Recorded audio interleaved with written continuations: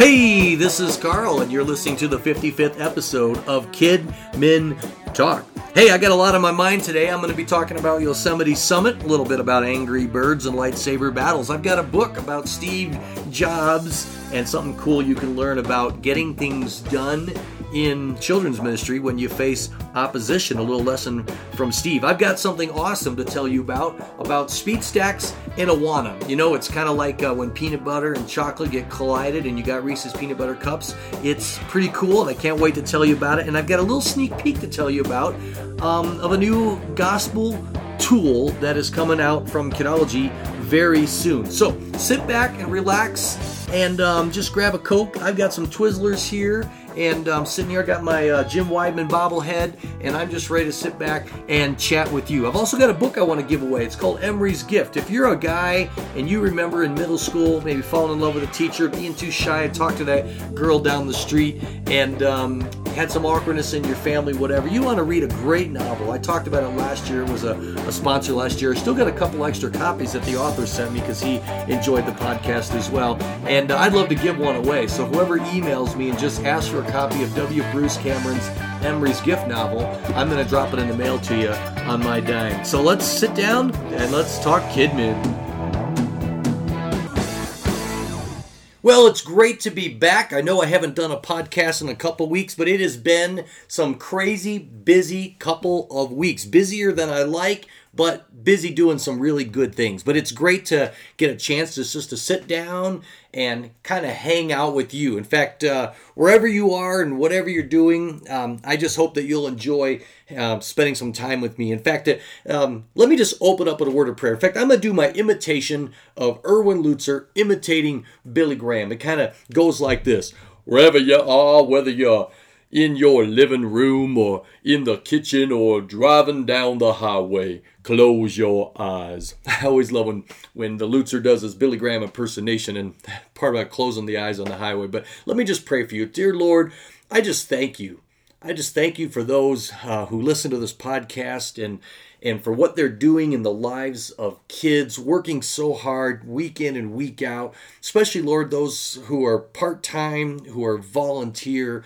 Part-time is almost a joke in children's ministry because they put in so much time above and beyond. And even those who are full-time, it's not a 40-hour, 50-hour week, Lord. It's a 70, 80-hour a week job. And you see those things that nobody else sees. And Lord God, especially those who are volunteers and leading ministries, or whether they're just serving as a volunteer at a ministry, Lord God, they're making a difference in the lives of kids. They're impacting those kids' families, and they're just doing incredible things. And only eternity is going to actually reveal the impact that they're having. And Lord, I thank you that I get to have a little bit of an influence in their life through this podcast. And I thank you for the encouragement that I get when I hear from them through email, through Twitter, through Facebook, and through those rare occasions when I actually get to cross paths with people in person. And so I just want to ask your blessing. And it's so incredible that through a podcast, while I'm praying right now, when they listen to this prayer, it'll be like the prayer gets multiplied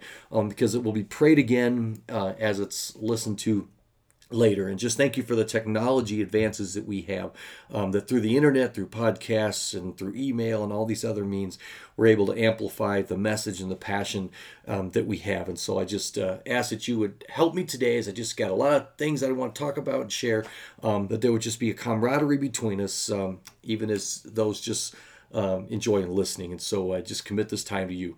Amen.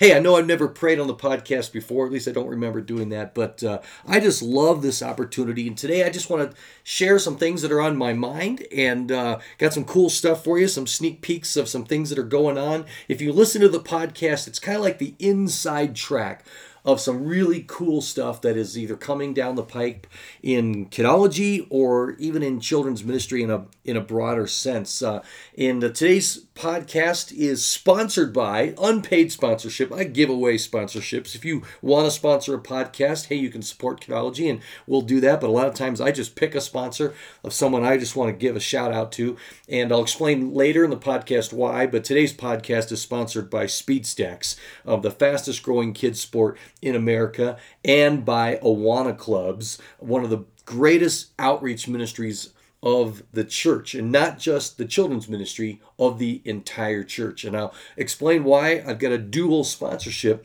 when I talk about SpeedStacks and Awana a little bit later in the podcast, and something very cool that is coming to children's ministry and to the kingdom of God through both of those companies and ministries. One's a company, one's a ministry, and they're gonna be colliding, kind of like peanut butter and chocolate in Reese's peanut butter cups.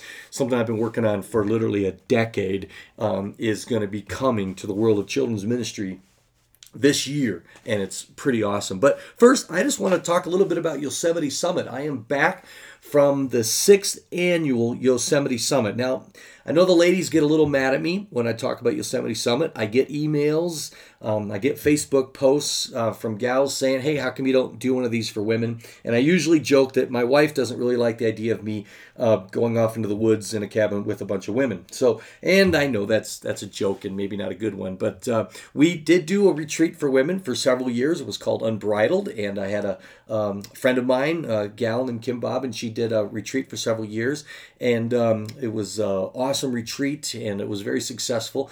And but we're not doing that one currently right now. We'd love to do something like Yosemite Summit for ladies. In fact, if there's a gal out there listening who's got a passion for doing a spiritual kind of retreat for ladies and maybe wants to do one like Yosemite Summit, let me know. And we're not opposed to that. But Yosemite Summit is something that I started back in 2008. And I won't spend a lot of time here. You can read about it on the website.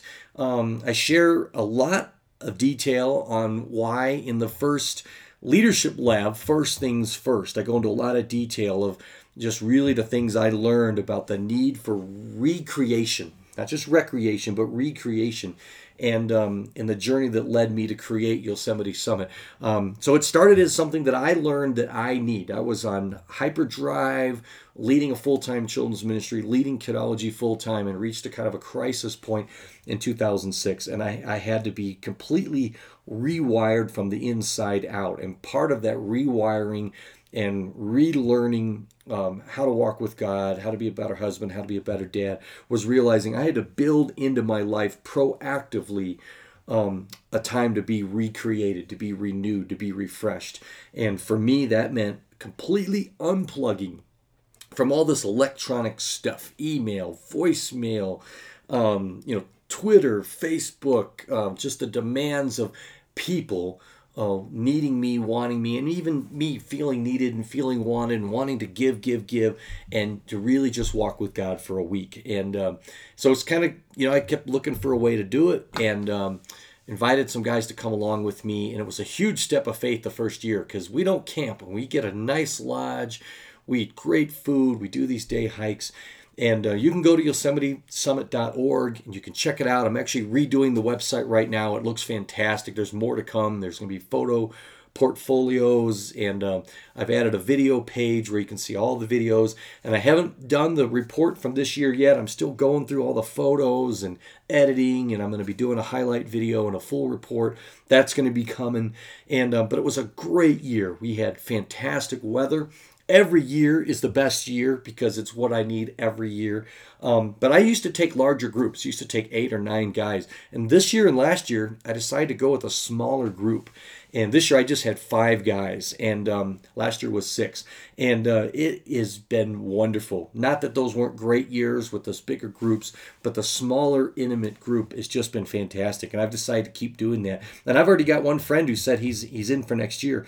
So that means I've only got 3 openings left for Yosemite Summit 2014. So if there's a guy out there who's been praying about it, it just hasn't been fitting his calendar or whatever, or his budget, then hey, you need to let me know, because I am expecting 2014 to fill up. In fact, I've had 3 or 4 guys who wanted to come this year, and there was a conflict on their calendar, and they said, hey, I'm in for next year. So I think there's going to be a little bit of a rush for it. That's my hope. That's my prayer. And it is for guys who, sometimes it's guys who really are in a crisis situation. I mean, they're burning out like I was. They're needing a break. They're needing some healing, some reprogramming. sometimes it's not that. I mean, sometimes it's just guys that recognize that they need a break. Sometimes it's guys going on sabbatical. They start their sabbatical with this thing. So guys come for all different reasons. But often once they get there, they realize God brought them there for an entirely different reason than they even expected. Sometimes God's preparing them for things that unforeseen are going to happen after the summit. And I get emails later saying, man, I had no idea what was ahead of me. And God used that summit to prepare me, because we talk a lot about just our identity of just being children of God, just being dads, just being husbands. And we don't talk ministry. That's why it's called the Unconference. There's no workshops, just worship, no resources, just relationships, no networking, just God working. We don't pray about our ministries. We're not there to get a brand new vision from God for what's next in our ministry. In fact, I fire the guys, let's kind of let a secret out. But they're not even children's pastors or senior pastors or ministers when they're there. They release all of that, and we really just walk with God. And we had great weather this year. We did some fantastic hikes. It's just spectacular, and there's just something about being with God in the creation and in the settings that are there. And I was wishing my journal was here handy, because I wanted to maybe see if there was something in there just to share with you guys. Oh, there it is. Let me see if my mic can reach. I don't want to hit pause, so I'm seeing if I can stretch across the room. My mic's long enough. Headphone stretchy cords long enough. Yeah, let me just peek into the journal. I have one journal that I have used every year for the last 6 years, and let me just peek through here and see if there's something that's worthy of kind of sharing with you. And there's just so many insights in the nature, and I love hearing the things that the guys share. But just a couple of things I journaled here. I talked about how storms create beauty, and I wrote in here, so much of the beauty and the uniqueness in Yosemite, so much of what will catch your eye or be deemed worthy of capturing via photography is a result of trauma. Storm or fire or lightning or landslide or other stress, something went wrong, and nature recovered or renewed or went on, and beauty was the result. If everything was perfect and life progressed without trauma or crisis, Yosemite would not be the spectacular place that it is. Crisis creates character. Recovery from trauma brings uniqueness out of renewal. The same is true of people. I just saw that everywhere I looked. It was the bent trees. It was the landsides. It was the burned out tree in the midst of beautiful, fresh growth that caught the eye and became picture worthy. And I thought, that's how it's true in our life. We've all been through hard times. We've all had failures. We've all had heartbreak. We've all had relationships that went through tough times, and through counseling and through restoration and through forgiveness, those relationships became deeper, and our characters grew, and the beauty of life, the things that are most important to us, became richer because of the trauma and the crises that we went through. And while we don't like those things, they become better because of it. That's why James says, count it all joy, my brothers, when you face persecution and trials, knowing that the testing of your faith develops perseverance, and perseverance must finish its work, that you might be mature and complete, not lacking anything. One of the things I did this year on one of our hikes, I've memorized the book of James.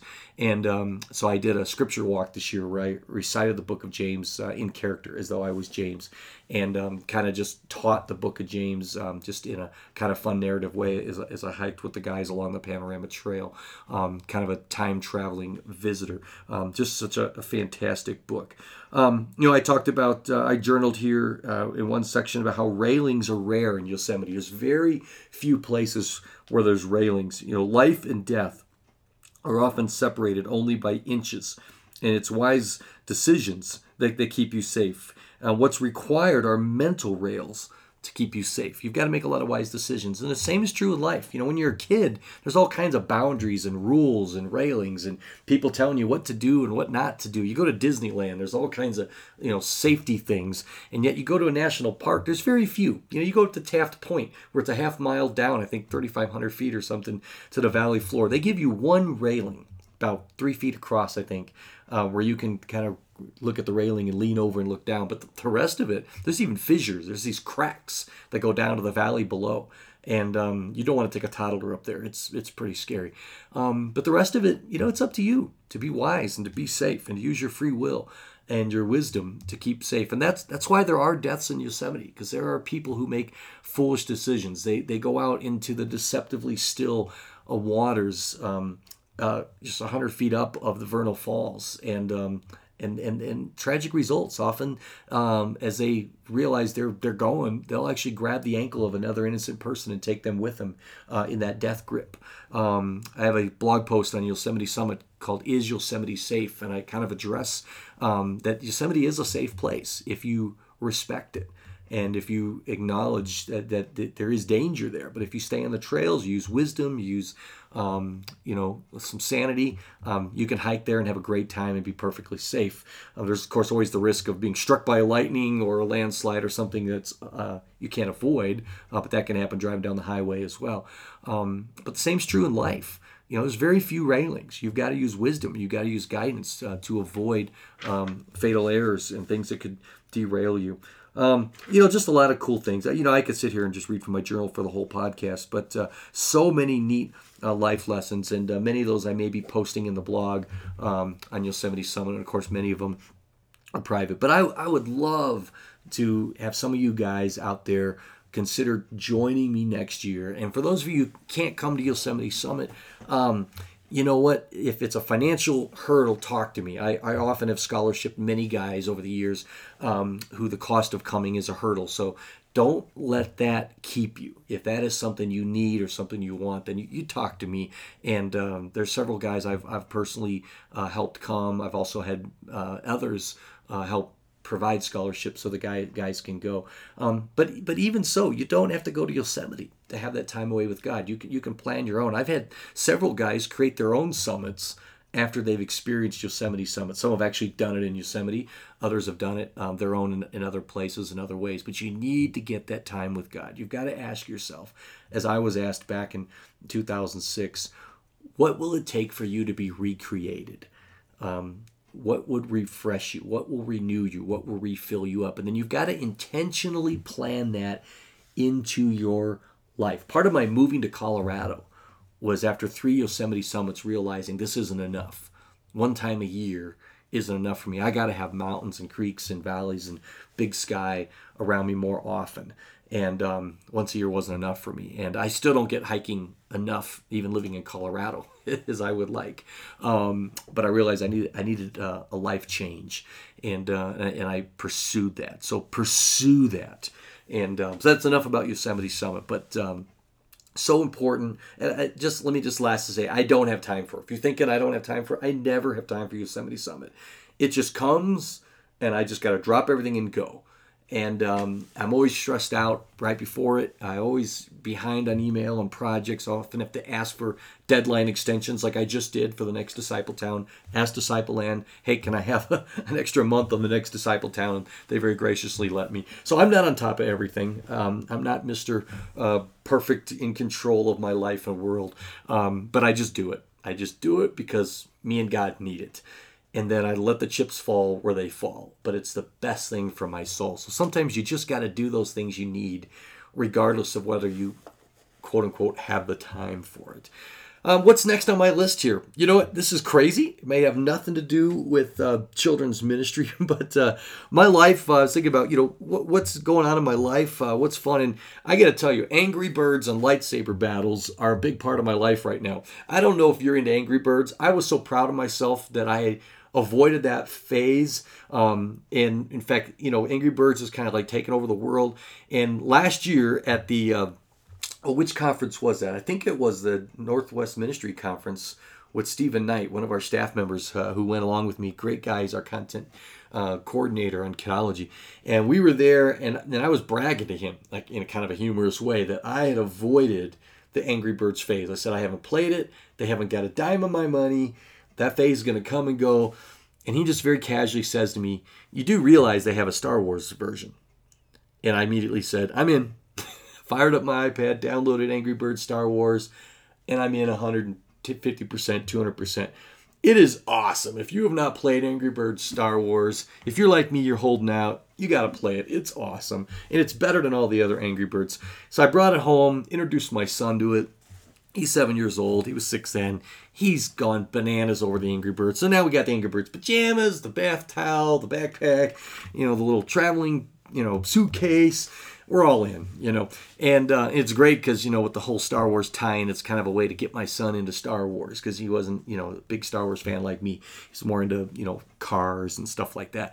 But we're really enjoying it. But what's cool about Angry Birds that happened at Christmas time, so many video games are digital versions of things in real life. You can't drive a car, so you play a video game. Or, you want to be an army guy, so you be a plastic army guy in a video game. Something cool has happened with Angry Birds. It's happened in reverse.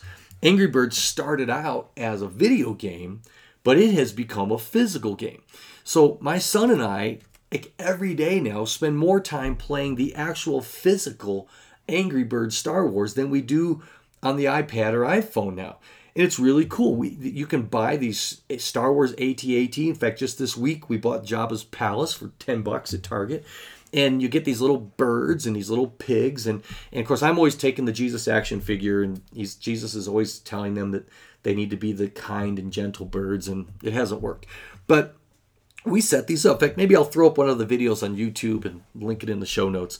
And we just have so much fun, father-son, setting these up and shooting with the little slingshot. And Luke takes it very seriously. He makes me shoot long ways because he's like, that's how it is on the video game. But I want to shoot like at the setup, and he makes me shoot like sideways where you can't see it all because he's got the flat screen in mind, if you can picture that, where you're shooting, from the vertical angle. And I'm like, no, I want to shoot straight at everything. Or I have a better, like a wall that I want to shoot at, not alongside from the angle. Anyway, it's hard to describe this on a podcast, but anyway, it's a blast. And then he started watching the Clone Wars on Star Wars, the old Cartoon Network version, not the weird looking video game looking Clone Wars, which I hear is a great story, but I'm not really into it visually.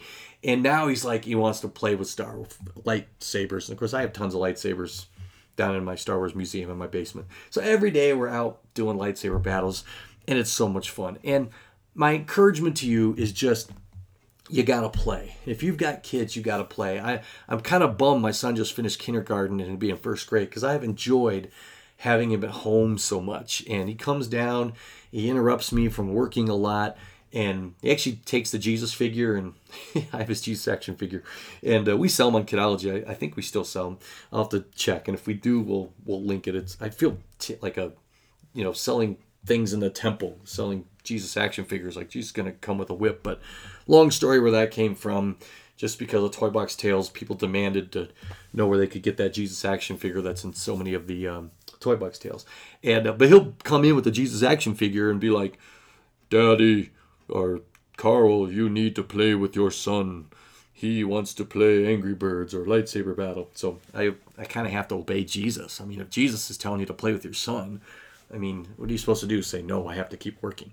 So anyway, that's something like, he knows it works. And how do I say no to Jesus? So hide the Jesus action figure if you got a lot to do.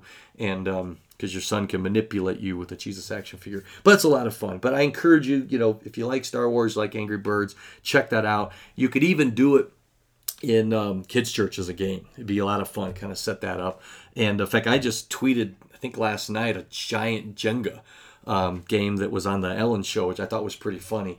And I thought, you could do that in kids' church. Set up a giant Angry Birds and a giant Jenga or whatever, and let the kids try that. It's be a lot of fun. So anyway, I don't even know if I should have brought that up, but it's just something I put down. I'm having a lot of fun doing. But I just think that importance of stopping your work to play is so important. And you can even do it in the office. Just get some Angry Birds, set it up, go grab a staff member and say, hey, let's go play some Angry Birds Star Wars, but not on the iPad or the computer. But yeah, one thing I wanted to bring up too, that I picked up a book at the airport, and you guys will laugh, and you anti-Apple Steve Jobs haters, you can just fast forward. But I picked up a good book. And of course, there's tons of Steve Jobs books right now. He's a little bit of a tech god. I realize he died in his prime, so he didn't have the opportunity to fizzle out. Probably a blessing in some ways, kind of like some of the actors and actresses, who die in their prime, and so they get idolized. A lot of great lessons, though, from Steve Jobs' life, and I think some of it may be over glorified. He is just a man. But I'm reading a really good book. It's called The Steve Jobs Way. It's I Leadership for the Next Generation, for a new generation. Let me say that again. I Leadership for a New Generation. It's by Jay Elliott. And Jay Elliott was the former senior vice president of Apple. And this guy was with Steve Jobs all along. He's kind of the only over 40 guy that Steve Jobs trusted, because he really didn't trust older people. And they actually met just in a waiting room at a restaurant.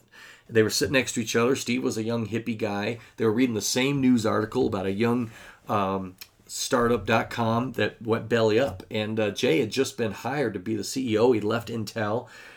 This company had gone public.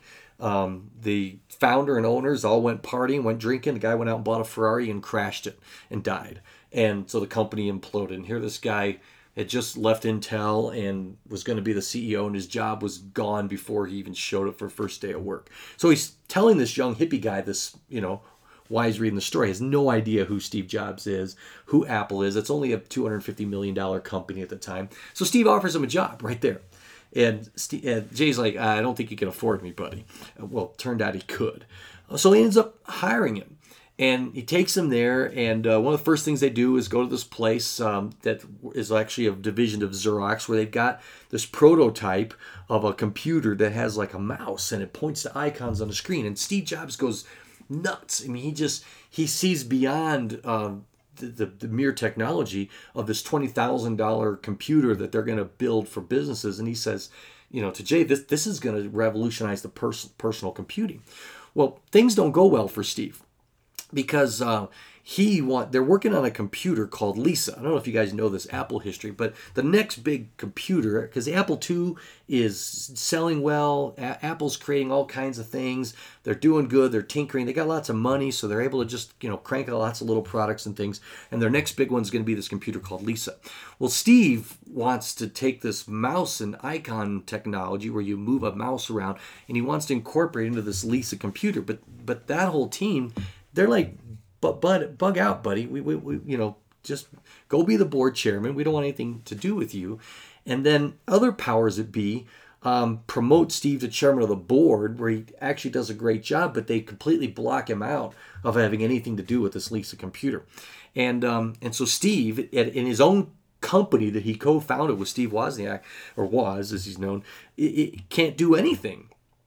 And he's got this huge vision that he thinks is going to put a dent in the universe, that is going to completely change, personal computing, and yet he's locked out of doing the very thing that he thinks is going to change. Can you imagine? You've co-founded this company, you've got this huge vision, you want to make it happen, and you're being told you can't. So what he did is he excelled at the CEO thing. But there were all these other little companies, divisions, doing these little things, but he didn't give up. You don't tell this guy no. So what he did is he kind of looked around, and he found out there was this little team working on another little project called the Macintosh. And they were over in these Texaco towers, because they were by a Texaco gas station. And so he goes over there, and they were kind of a small group, and he kind of inserted himself over there, and he kind of started asking them questions about the navigation, and how could it be better, and how could it be improved, and have you seen this over here? I forget what it was called, but this other little technology, and they acquired that, and they built up this Mac to make it become what would become the Macintosh, and it got to be so awesome and so cool that eventually it replaced the Lisa, and of course catapulted the Mac computer to become what it is today.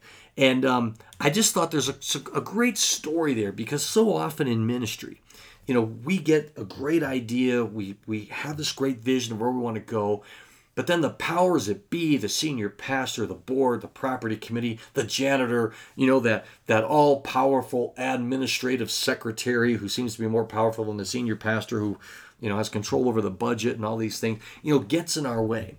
And we can get discouraged, we can get angry. But if we really believe a vision is from God, if we really believe that this idea comes from God and has the potential to impact the kingdom of God and to change kids' lives and to impact families, we don't have to give up.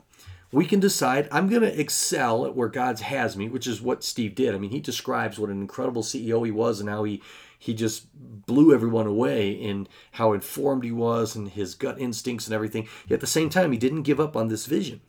But he found another path. He found a little side project over in these little towers and asked questions, helped them discover what he kind of already knew the answer to, so that they would embrace it. Because over at the Lisa team, he was this external force trying to tell them how to do their job, and they didn't like it. And he was able to bring about this vision, but he had to take a different path. And I just thought, that's true in ministry. I remember when I had a vision for Kidology, I had a vision for what the internet could be for children's ministry when most people didn't even have an email address.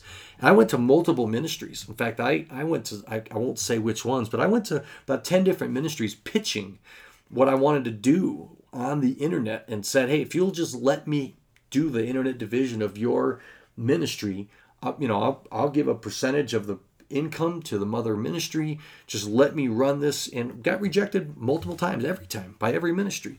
And people just didn't get it. And I finally said, well, I guess I'm going to have to go about this in a different way.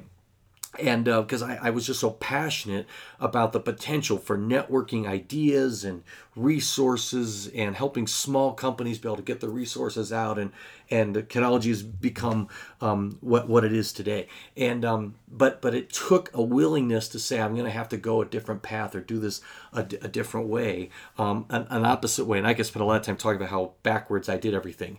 Being membership based when everyone was doing advertising and avoiding the whole internet bubble pop, which a lot of people don't even remember, but the internet crash because all the models were not sustainable and we were doing this crazy model that was completely different. And but anyway, there's times in ministry you have to do that, where you've got to say, okay, I'm going to excel where I've been stuck. I'm going to have to become really good at the things I don't love, administration, management, recruiting, and all this. But I'm going to find an avenue. I'm going to find a way to do this passionate ministry that God has me do. So I'm going to keep reading this book. I think there's some great ministry applications. Of course, we're always sad that Steve never embraced the Lord or embraced the gospel. And of course, there's some things we're not going to necessarily agree with or like. But I think there's some great lessons to be learned from his life, and so worth looking at and worth talking about. Hey, I want to talk about and let you in on a couple of secret things, and then we'll wrap this podcast up. I said we're sponsored today by SpeedStacks and Awana, and here's why. Years ago, if you're not familiar with SpeedStacks, those are those cups, and they're created for the sport that they call sports stacking. All right, so it's sports stacking with SpeedStacks. SpeedStacks are the cups. Sports stacking is the sport, and you can go to speedstacks.com. You can also go to the World Sports Stacking Association website, WSSA.com, to learn more about the sport and the competitions that they have in the world tournaments that they have now all over the world. I've gone and I've competed, and no, I didn't win. I didn't place very high. I mean, you get 3 chances. I mean, you're like under pressure. It's incredible. But it's a blast to be there with like 5,000 kids and adults, all sports stacking. But when I discovered sports stacking, it was by accident. In fact, this sounds sad. I always feel awkward explaining this because it sounds like such a morbid, sad story, but I don't view it that way. But my mom died of cancer in 1996, and she died on Christmas Day, which also sounds horribly sad, but it was a victory. I mean, my mom was diagnosed in April. She was given a couple weeks to live, and she lived that whole year. In fact, she made it through my birthday and my brother's birthday in September, and then my sister's birthday in October, and my other sister's birthday in November. She made it to Thanksgiving, and she made it all the way to Christmas. In fact, my little brother, along with my dad, he was still in the nest, just gave her permission and released her, and just a beautiful experience that they had together to go home. And she did quite peacefully and quite beautifully on Christmas morning. And so it was obviously a very somber Christmas, but we did still gather around together. And my last gift from my mom was a set of stacking cups. Now, they weren't Speed Stacks brand. They were kind of a knockoff generic brand. I didn't know about Speed Stacks. And they were called Cup Stacks, and they were from a dollar store.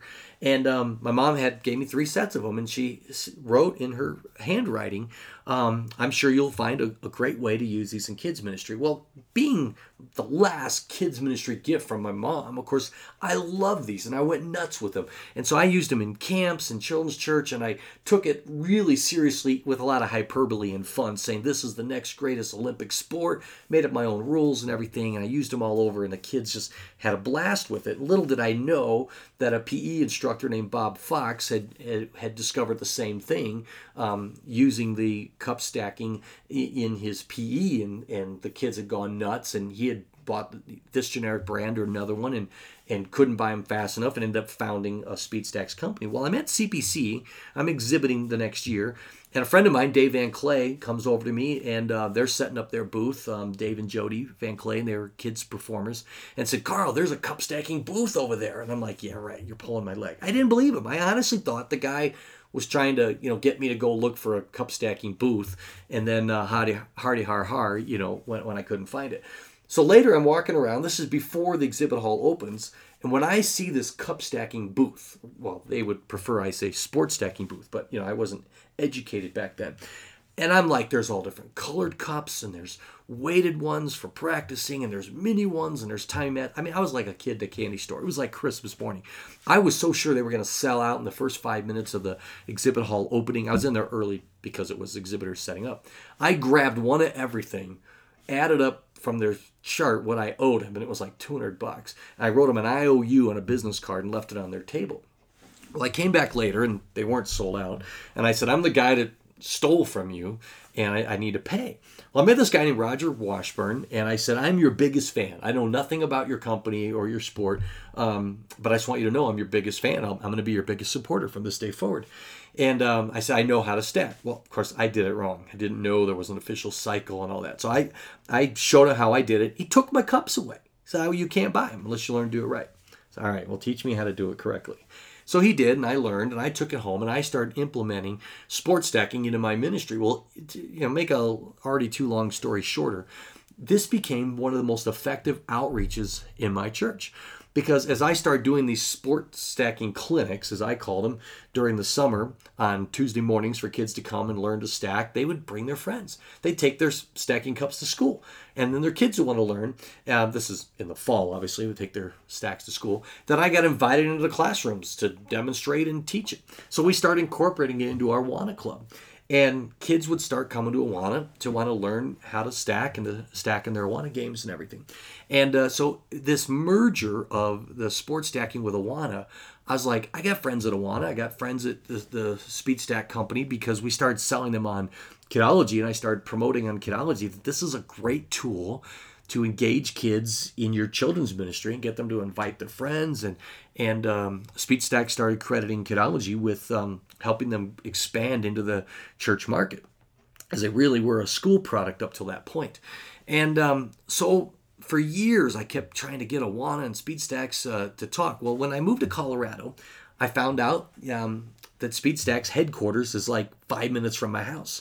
So finally, I had a much easier time, even though I'd lived 5 minutes from Awana headquarters back in Chicago. So anyway, trying to wrap this up, I became kind of like the realtor or a consultant between Speed Stacks and Awana. And I have been kind of brokering and working with both organizations because I know both organizations so well. I've had an Awana club in almost every ministry that I have the privilege to be a children's pastor at. And I've obviously used sports stacking in my ministry. And so I've been working with Speed Stacks, and I've been working with the game experts at Awana. We've been creating Awana games all last year. You might have seen it on my blog. We did a trial run with almost 50 churches, practicing and trying out the Awana Circle games. I mean, these are even better than what I did in my own ministry, because I actually had Awana consulting on the games, and I had Speed Stacks experts consulting on the games. So they took, my ideas of what I did and totally improved them. And then we had churches actually participate. Some of you listening did this because I emailed all my friends and people responded from my blog. And then they said, hey, this worked, this didn't work, this would make the game better. We've completely redone it. I've been out to Awana twice. In fact, I was out there twice this month filming with kids at Awana headquarters, and then I'm on video explaining how to do sports stacking and how the Awana games work, along with Roger Washburn and Don Teals is the guy to run Speed Stacks just under the founder Bob Fox. He was there off camera, but he's in a couple of the pictures there. And this thing is going to be in the Awana catalog. And this fall, if you've got an Awana club, you have the opportunity now to introduce sports stacking into your Awana Circle games as an option. I mean, you don't do it all year, but you could do it for a 2-month period or something. And the next thing I'm going to be really encouraging them to do, it's not officially in the plans, but I'm pushing, and you can email and join me. And they're probably going to listen to the podcast, and they know this.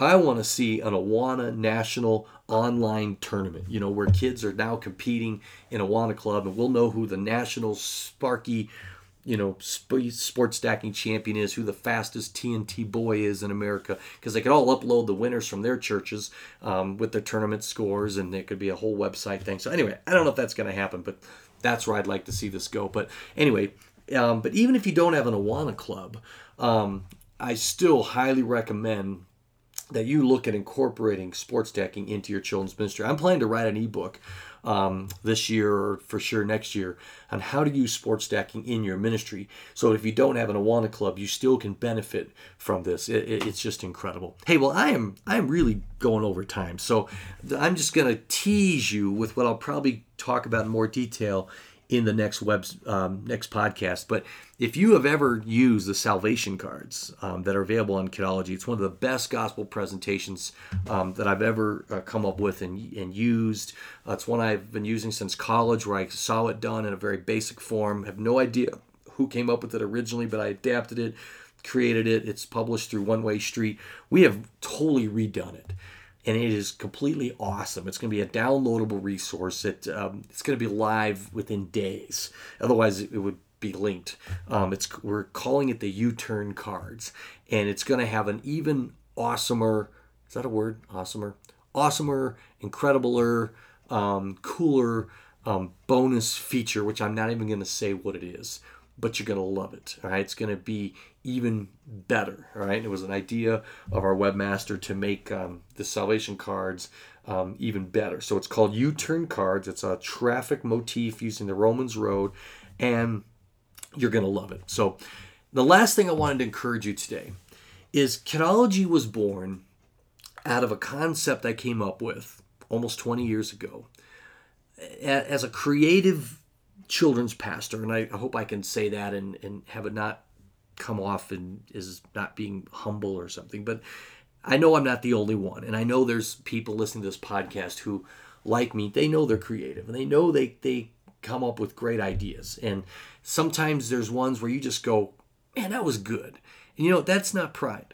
Pride is when you say you're better than somebody else, but being proud of the gifts God gave you and knowing you did a job well done is not pride. It's only pride when you begin to elevate yourself above others. But knowing you did a good job for Christ and you did your best for the benefit of your kids, that satisfaction of knowing you did well is not a bad thing. And early in my ministry, I decided, realizing there were others who struggled in ministry or who didn't have the upbringing of a mom who was a super CE director, or a dad who was a pastor, or the biblical training, who could benefit from those things.